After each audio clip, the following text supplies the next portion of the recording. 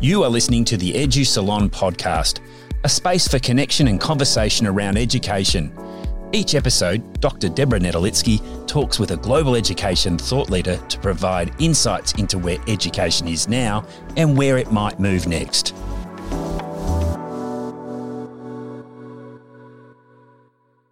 Hello, and welcome to the Edu Salon podcast, recorded on the lands of the Whadjuk people of the Noongar Nation, to whose elders, past, present and emerging, I pay my respects. My name is Deborah Nedolitsky, and today I'm excited to welcome Dr. Trista Hollweck. Trista is a former teacher, vice principal and school district consultant. She's director of the ARC Education Program and co-principal investigator of the Canadian Playful Schools Network, funded by the Lego Foundation in the University of Ottawa. Her research has examined teacher induction, mentoring and coaching programs, and she's also researched, published and consulted about restorative justice, professional learning, teacher evaluation and educational change. Trista received her doctorate from the University of Ottawa, and we've done quite a lot of work and presenting and writing together. So welcome, Trista. Thanks, Deb. I'm thrilled to be here. Well, let's start the conversation. And I wanted to start with something that's probably been forefront of both of our minds for a little while in some of the work that we've been doing. Well, one way that you describe yourself is as a pracademic who integrates the worlds of research, policy and practice. And, you know, as your bio indicates, you're involved in a diverse range of work with a diverse range of people. And I'm interested in a couple of things there. One is, what would you say is a driver for that work in all those different places? Is there a thread or through line there?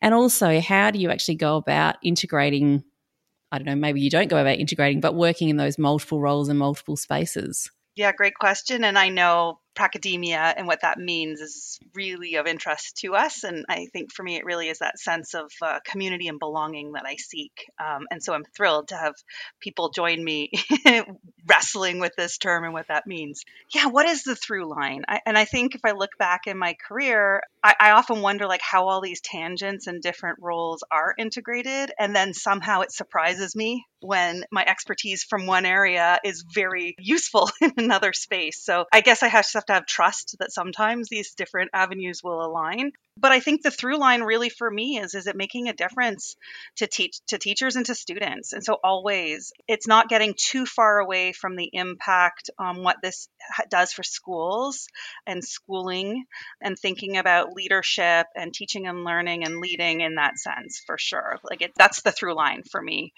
is that focus and staying grounded. And so I think that pracademia space is always making sure that I'm working closely with teachers and leaders so that I understand the work that I'm researching or referencing in a way that really has an impact on the classroom or a school, for example. And the second part of the question really is around that identity piece. I think, you know, the driver and the different elements and how do you balance it? Depends on who you ask. Some people may think I balance it well, but perhaps others who know me really well see how it's always a juggle. And I guess part of it is I never want to miss an opportunity for something that I just don't know might open up a space to help me learn. So it's always about my growth and learning that drives and also helping others do really good work and more great work. And I think I'm just so lucky to be able to learn with and from so many people in these different spaces. So it's about your own learning, but about collaborating with others to make a positive difference for teachers and students. And it was interesting that you just made a comment about never wanting to miss an opportunity. Do you say no to things? That's a great question. I'm learning to. Should I do it more often? Yes. But sometimes if I look back on some of the avenues, those yeses led me into really interesting spaces I never could have predicted. And so it's better understanding. And, you know, as I head towards 50, I start thinking perhaps now's the time to be really thinking a little bit more about boundaries and what's important and remembering, you know, my family is really important and how to make sure that that balance is best. I don't think there is a possibility for that, but that at least that I'm aligned for myself on what's important. And intentional. So we wrote a paper with Paul Campbell for the Journal of Professional Capital and Community about defining pracademia. And we, in that paper, define the pracademic as an individual who spans the worlds of academia and practice, and pracademia as the kind of space occupied by those interacting within, between and beyond the domains for practice and academia. And we include that policy domain in there as well. And we talk a little bit about how that's for us about both and thinking rather than an either or binary. So there's that inclusive and aspect of it. And you talked a little bit just then about some of the benefits and maybe problems or pitfalls. So the benefits of the growth that you get and making a difference and ending up in places that you didn't expect, but also some of the problems that you might come across, like the competing demands or having a lot on your plate, lots of balls spinning at the same time. So I wonder if you can talk a bit more about what you've observed or experienced about what are the benefits and problems do you think there might be about being someone who's in that space between and across research and academia in education? Yeah, I love the non-binary approach that we're really thinking about, that the both and that the opportunities that I think pracademia offers the educational field. That we have this opportunity for people who are boundary spanners, who sit in different areas, and that if we could collaborate more, just think of what we can come up with together. I think there's so much potential here for us. Yeah, so some of the opportunities really have been that you can really get a sense of the action, and that it's options and career options that are unexpected, really interesting projects like the one I hope we'll talk about today about the Canadian Playful Schools Network, just really being able to do something innovative and new. So there's so many opportunities that have been afforded because of that experience in both. And the idea of credibility and legitimacy is something I really wrestle with. So credibility to the different groups, academia and practice, defined by whom? Do I say I'm credible, or do I actually have to have the credibility, and how does that work? Who decides that I have credibility? So just making sure that it's listening, working with and from folk as well. But the problems also exist. I feel the work in academia is often undervalued, that it's a lot of free labor. So, when we write that paper together, we did it all on our own time, balancing multiple time zones. It was such a great experience. And I really am so grateful to be able to work with you and Paul and have developed really powerful friendships from that work. But it's also on top of all the other work. So it's that constant push and pull, doing things I love and I'm inspired and excited by, but it comes at a cost. So I guess the question for me is, will there be a space that's valued? I'm not sure. I never know where I fit. I think that's sort of where I live. I don't quite fit into any of these spaces. So perhaps that's my drive, is to find a space with others who maybe feel the same, and that we can make some difference together. Yeah, there's some really interesting reflections there about that. Those, when we have collaborated, it's your early mornings, our late nights is when that tends to work.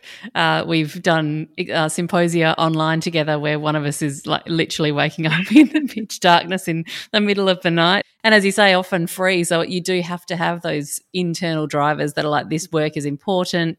There's a greater purpose here for doing this, I think, definitely. And a lot of the things that you've talked about already are about learning, collaboration, and what your PhD was on, and a lot of work that you've done is around mentoring and coaching, which is another tangent, I suppose, in that collaborative professional learning space.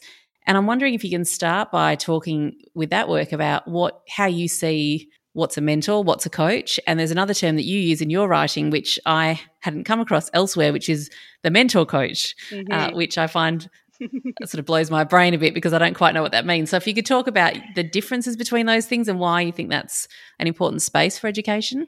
I mean, it's a contested space, defining mentoring and coaching, and there's overlapping, there is conflicting definitional understandings of those terms. And so the work that I do and have done at the Western Quebec School Board in the province of Quebec in the English educational community really came from a desire to support teachers. So we know that all teachers who come into the system, and no matter your career level, so beginning teacher to experienced teacher, I think we all need to be well held, that we need to have support, and it has to be growth oriented, because I think that really does impact our students. Because I think if teachers have solid, professional learning and sense of well-being, that trickles down to our students, who also then have that impact, right? And so the teacher connection to students is so important. So I'm really focused on the teachers. And when we were beginning this work in teacher induction, we started to think about, okay, is it a mentoring program? Is it a coaching program? What is it? And so we started by defining the terms. And so the work that I did in my PhD was a case study of a teacher induction program in my school board. And where we started as the coordinator of the program, I started with helping us define the terms ourselves, because there were so many different ways to understand it. And we see them as two distinct roles. Like mentoring is different from coaching. But when we're talking about teacher induction, it's very fluid. So that's why I introduced the Mobius strip, which is not new to me. I borrowed it from other folk who've been doing great work like Bloom and the Shannon Morans. But the idea of this fluid stance that shifts, and that it's really about being attuned to the person you're working with. Do they need a mentor in this moment? Do they need a coach? But what you do need to know is what the difference is, and so how to respond. And I see mentoring really is that more experienced person. Often we choose our own mentors. It's long-term. You have mentors for life. People are unexpected mentors. And it's giving advice. It's supporting. It's advocating. It's championing. It's, providing chocolate and a hug if things are not going well. But a coach to me is quite different. It has more of a structure to it. It's asking questions. It's really unleashing the potential in others, helping them solve their own, solving the answers to their own questions.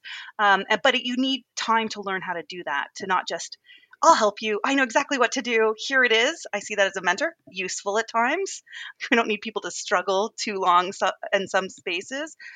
But I think coaching really helps you solve your own problems. And that is really important also for people in their early career, knowing that they have the competence and the confidence to solve their own problems, because they're not always going to have that colleague guiding them. So we use the term mentor coaching really to signal that both are important, but they're different. And so that was really the genesis of the term mentor coaching. And so we call all of our mentor coaches that, who work in a teaching fellowship. So we call all our early career teachers teaching fellows, to signal again that it's reciprocal learning. We all have something to give in this fellowship process. So hopefully that helps in terms of the terminology. Yes, that's really clarified it for me. So there's sort of that underlying principle about we're all learners, no matter how experienced we are, no matter how expert, no matter how fantastic, there's that sense of growth being needed and learning to happen. But the mentor coach, I was thinking, is this a combination? But no, it's an indication of that. The Mobius strip is the never-ending continuum where you move back and forth depending on the person and the moment. So it really means that the person who might be what you'd term a mentor coach would need to have a really clear idea of what mentoring and coaching are, and to move intentionally into the space that they think is relevant to that person at any given time. Yeah, and what we know, like from the research that I did, because I actually looked at the experienced teachers' experience as mentor coaches. Why do people do that work? It's usually extra. It's not a part of their workload. It is an opportunity to connect with new people, and they did it for many different reasons. But it takes a long time to understand those two different stances, and also to get better as a coach in particular was something it took about 3 years that we saw. But the impact was huge, because not everybody wants to move into a different leadership role. And I see the mentor coach role as an important leadership role within a school and a system, and also a way to really make change in the school system. What sort of impacts did you see? So we saw impacts in terms of their own professional practice. They learned a ton from their colleague who they're working with, who sometimes came straight out of teacher education, maybe had different experience in different countries. So that's so much expertise that they can get as well. When you're talking about teaching practice all the time, you think about your own. So it really enhanced their own professional reflection on their practice. So often they talked about how their own practice really improved during the time working with their teaching fellow. I saw it around, for some people, it was really making a change in the school. They saw this possibility to really think about, how we treat students, how we support differentiation was an opportunity to grow that in their school by taking on and supporting new people. So a little bit of maybe activism against the status quo. Some people saw it as an opportunity to shake things up a little bit, and also to inspire. Some also talked about having sustained practices, and succession plans. So they knew that all of the things that they had learned during their 25 years, they could work with someone. And so there's that historical knowledge gets passed on. And so Legacy. legacy work for sure. And so just there's so many reasons. And others, because they really want to build great new relationships and they got a friend out of it or a longtime partner who would end up being, a colleague or even their leader at some point. You never know. So it's just people entered for lots of different reasons and got lots of benefits themselves on their practice or their own professional well-being.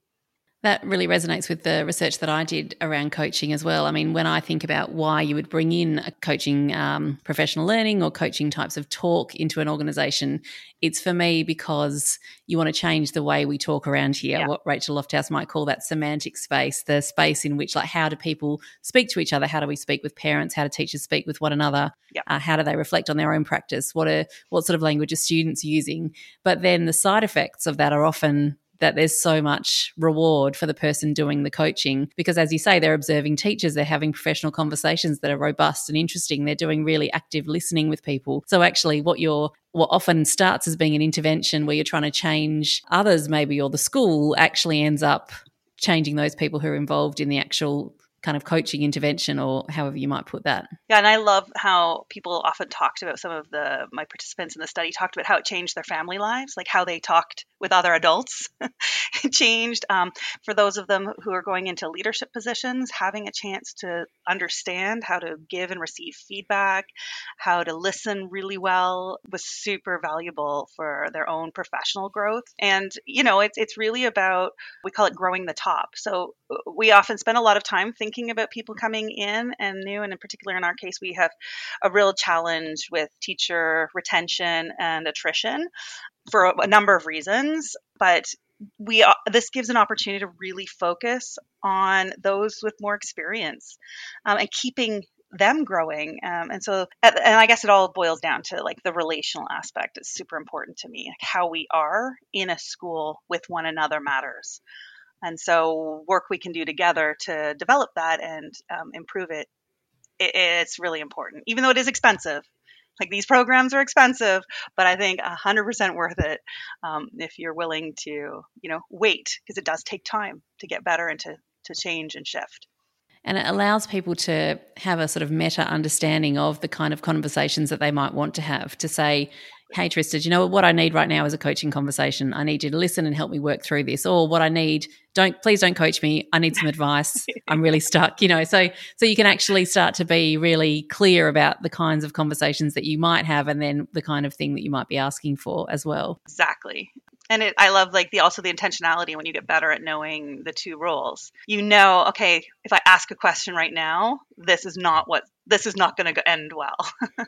So, like, being both and is a really important component. So we're not talking only about sticking.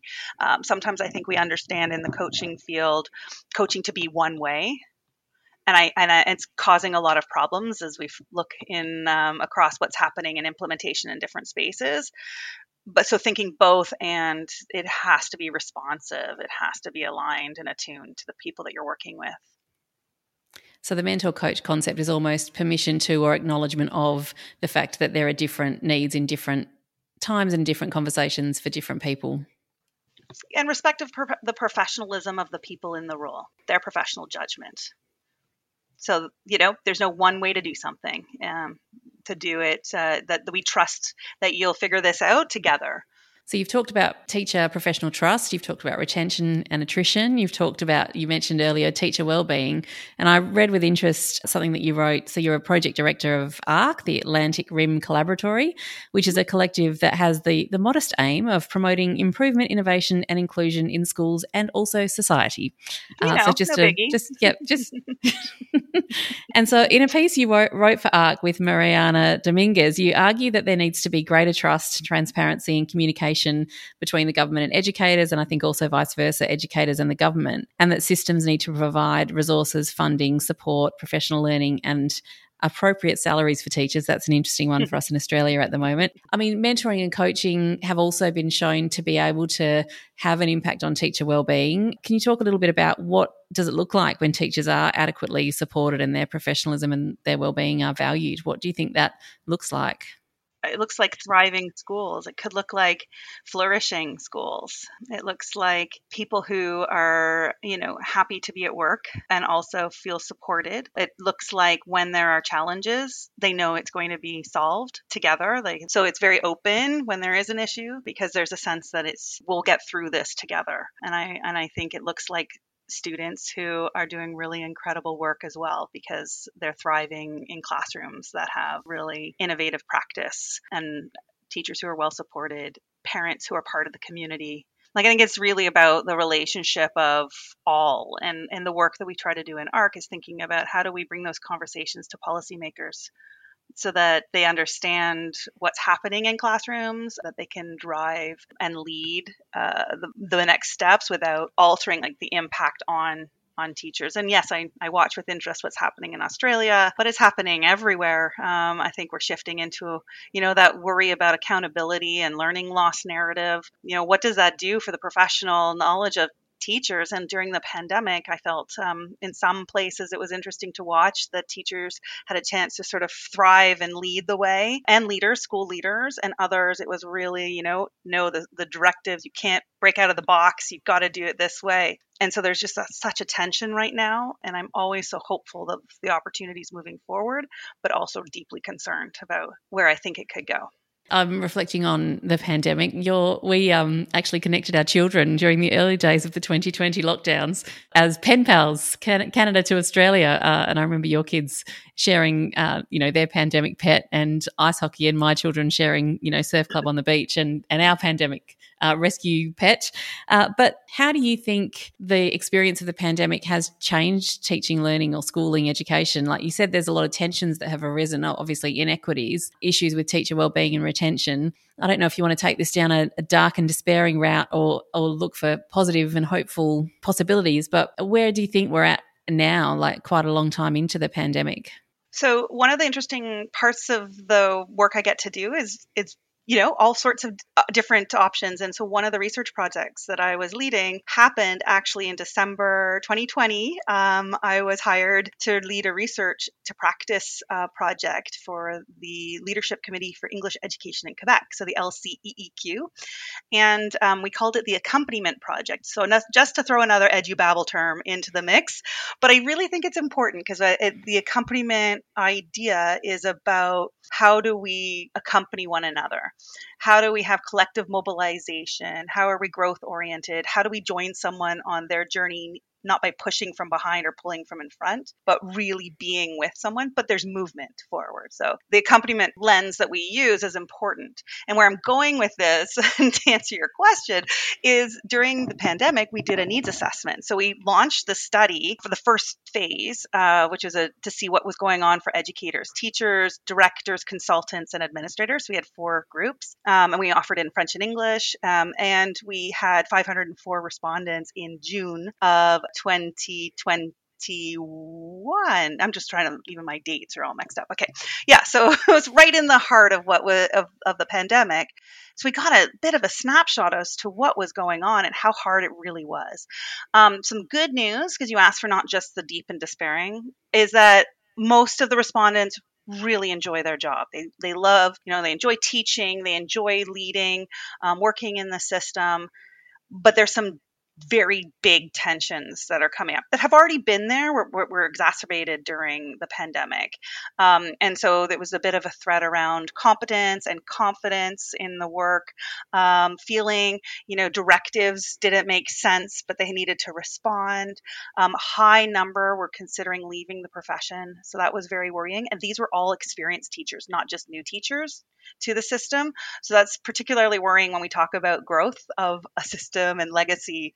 If we lose people who are really willing to do a questionnaire, for one thing, we know those are probably our highly motivated and engaged folk. And if they're considering leaving, that's super worrisome to us. So the realities of that. But we also saw that there were some innovative elements that came out. They talked about increased collaboration, more access to professional learning and development that had more agency. like they could choose because nobody had a direction yet about what you do during pandemic teaching and learning. So there's some freedom for them to explore. The consultants felt that their work was actually more important because people were reaching out, so they were able to collaborate more directly. For us, travel didn't impact. People were able to do professional learning from home, so they didn't have to go into work to do it. So these are really positives. Staff meetings were shorter and online. It was noted as a positive, and so there were some moments of innovation that came out of it, and that was important. But we did see some massive tensions when it came to how the leaders were leading in schools during this time, whether teachers had autonomy to lead, and also just really big concern for the well-being of not only the students but the staff. And I've seen some of your writing that engages with Martin Seligman's PERMA framework, which I also try and sort of think about when I think about staff wellbeing in my own school and in my own job. And his framework's really around a way of thinking about wellbeing that encompasses more than what you might consider as happiness or yoga on a Friday or those kind of bolt-on kind of wellbeing initiatives, which, there's nothing wrong with those, that it's nice to have maybe, but he talks about positive emotion, engagement, positive relationships, meaning and accomplishment, which is interesting. You talk about accompaniment, and you've talked quite a lot about community, identity, belonging. For me, that sense of meaning is really important, but teachers can't be driven by meaning alone. No. There needs to be some other supports and resourcing and funding and so on behind that. So are there things that you see schools or systems doing that are good in this space, in the wellbeing space of supporting, retaining, inspiring teachers? Yeah, absolutely. I think when teachers have a chance to make decisions for the school and their students, when there's a collective sense of these are our students, not just my students in my class, but we all have a role to play, sort of that collective efficacy element, and we believe we can make a difference in the lives of and the experience of our children. And when leaders sort of unleash that potential in others, allow for joint decision making, really minimize there's a lack of alignment in a lot of initiatives, like far too many initiatives. And people are like, well, I don't even know, or this too shall pass. How do we align them? How do we really be thinking about what our aim for our school is? Do teachers have a say in that? Like how are people given leadership opportunities, and, really directing and supporting and having conversations around that. So when you see that and it works well, you can see how important that is, and the impact it is for staff and students.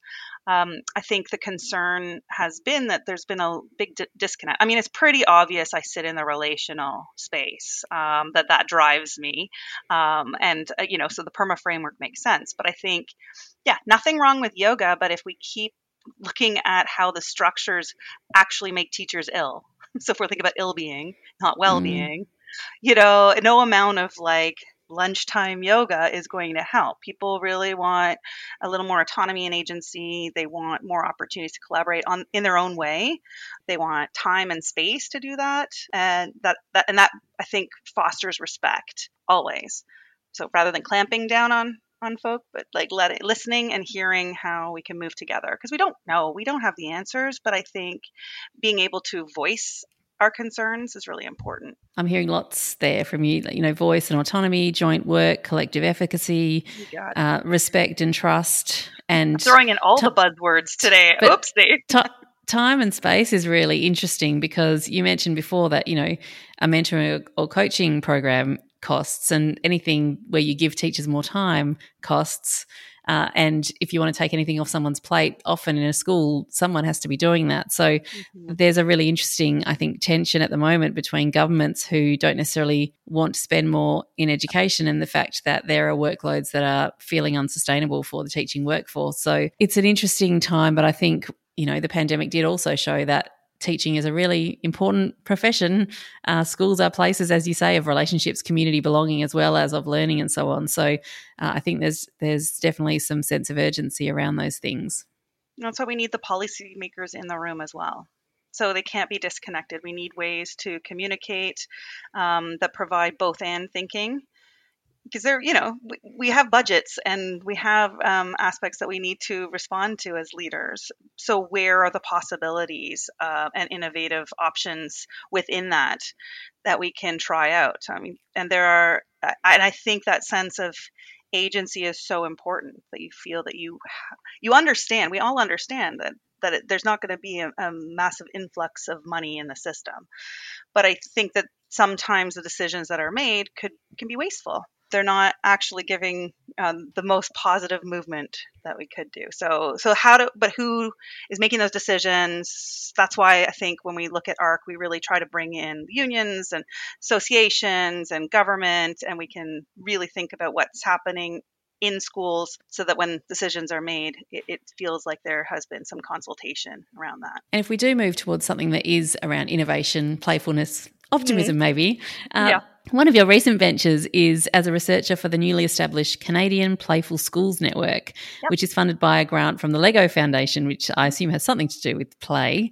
And so, as I understand it, the network aims to engage students in learning through play in grades 4 to 8, and that the research is investigating student engagement and wellbeing, especially maybe for those students who are traditionally marginalised by schooling systems, so what that might mean for them or what it could offer them. So that's all I know. I'd love for you to tell me more.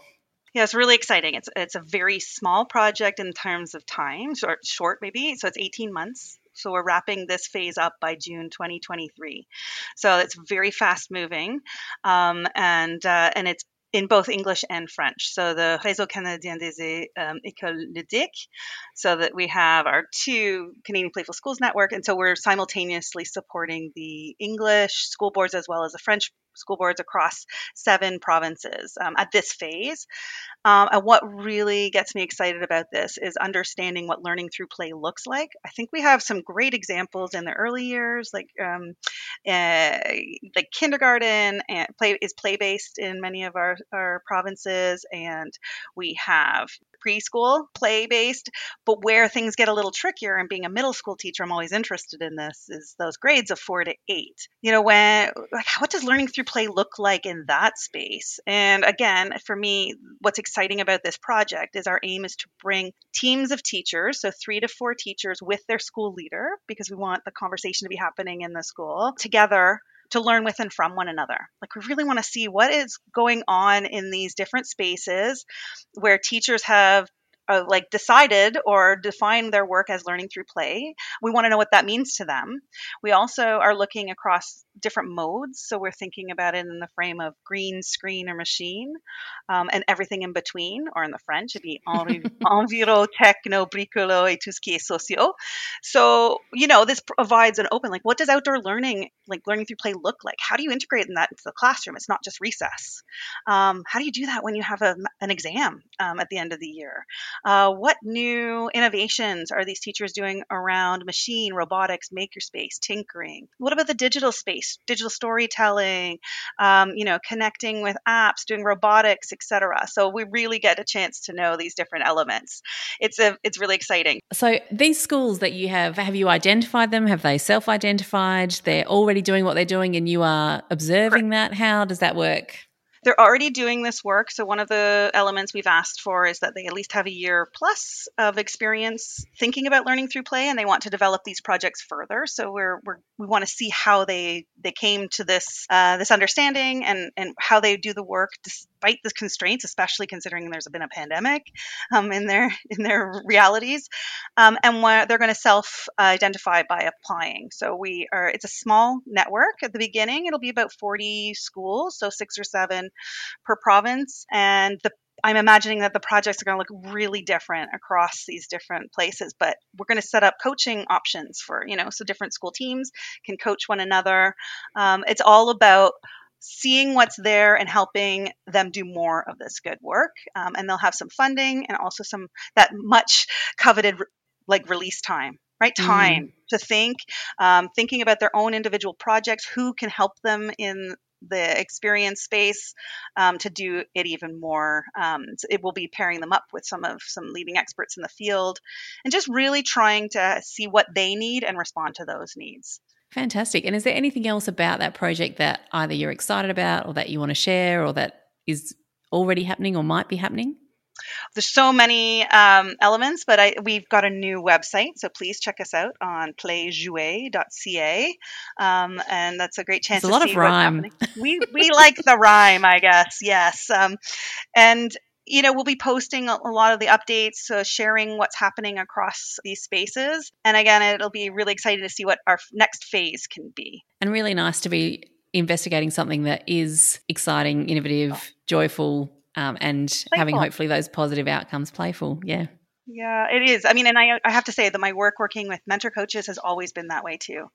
It's amazing coming into a room with people who are really passionate about the work they do, supporting others, and, just talking together about their passion for education and what they can do for students and for their colleagues and what they learn from their students and their colleagues as well. So I like to surround myself in spaces where there is that sense of positivity, because we do have a lot of negativity in the world and in social medias perhaps. And so it's nice to remember that there's so many people that are doing incredible work. And if I can help profile it, support it, champion it, and help them do more of that, then I think that'll be a job well done for me. And if I circle back around to Pracademia, which we sort of started with, I think part of what possibly drives both of us in doing these sort of strange, often unpaid things, a variety of things, is that there's a sense of joy in it, or there's a sense of nourishment for us. I mean, this podcast is one of those things that I just get something out of myself, and therefore it sort of self-populates. For sure.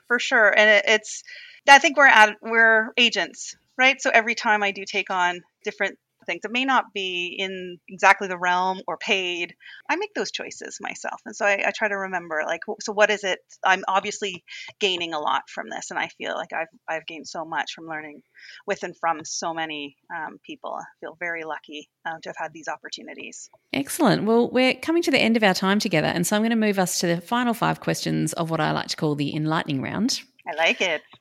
So the first question is, what is something unexpected that many people might not know about you? Well, they may not know I have a total penchant for teen dramas that have excellent music and fashion, questionable dialogue, and often binge watch these shows, all by myself. Because no one else will watch them with you. Oh, gosh, no. Can you give me an example of one of these shows? Oh, my goodness. What's in your top 5 or your bottom 5, depending on how you rank them? I've just watched the Nancy Drew series. I watch A Gossip Girl, Pretty Little Liars, you name it. All of those types of shows, really.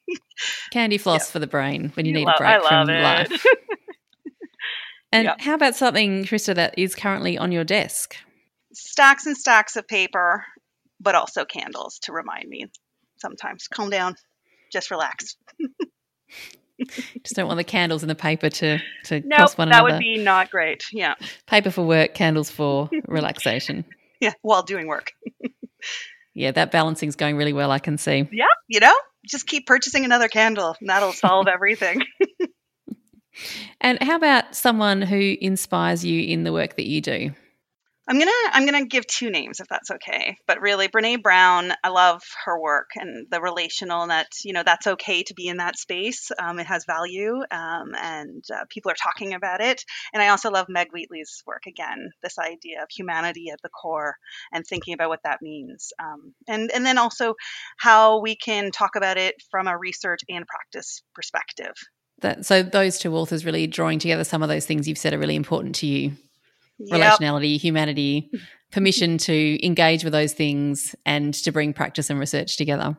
Yep, and listening at the core, right? How we are, it's that humanity way of being. So we've talked about quite a lot of things that you're excited about that are coming up, but is there anything that you haven't mentioned that you have coming up or something you want to talk about further that you're excited about? Well, professionally, really, I had this Canadian Playful Schools Network is on my mind right now. So that is definitely something I'm excited. I'm excited about the new chapter that we're going to be writing together on Pracademia as well, that Paul is leading.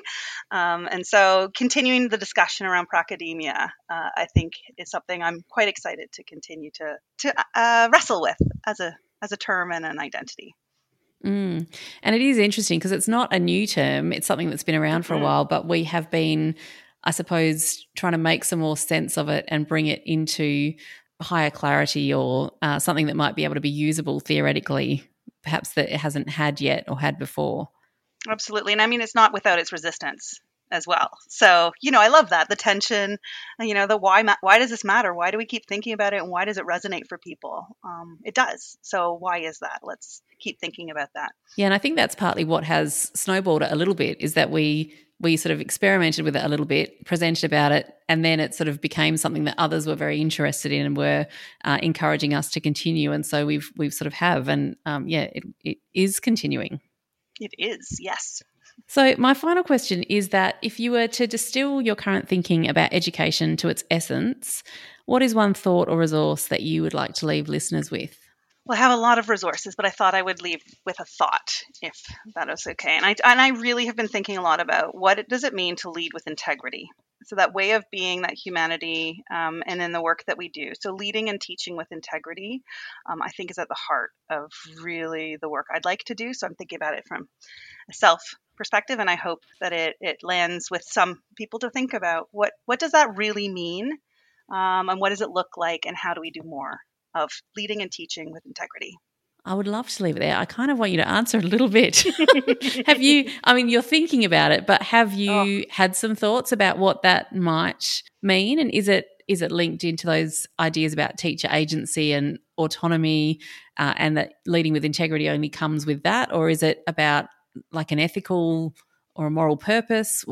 Have you had some thoughts about? Above. Sure, yeah. And I think about it across all of the different workspaces that I'm in, working with others, the purpose. And so making sure that our actions match what we talk about, and like how we are with people and how we are with ourselves. And what do you do when there's a lack of alignment? What's your next step? So that being in that space of integrity to help you make the decisions that you need when you're working with your students as a teacher, when you're working with your colleagues as a leader, leading a school system. Yeah. So how does it on the value? And when I see someone doing it amazingly, it just really takes my breath away. And I think, how can I learn more from this person? And yeah, constant learning and growing, Deb, learning and growing. And that real alignment, which is a word that you've used earlier in the conversation, purpose, values, behaviour, talk, all of that kind of fitting in together as one. Yeah. Well, thank you, Trista, so much for joining me today on the Edu Salon. Thank you so much for having me. It's always such a pleasure, and I feel really honoured to be invited, so thanks. It's a pleasure. Great to have you. Thank you for listening to the Edu Salon podcast. You can join the conversation by subscribing to this podcast and sharing it with your network, by giving this podcast a rating or review, and by connecting with Deb and her guests on social media.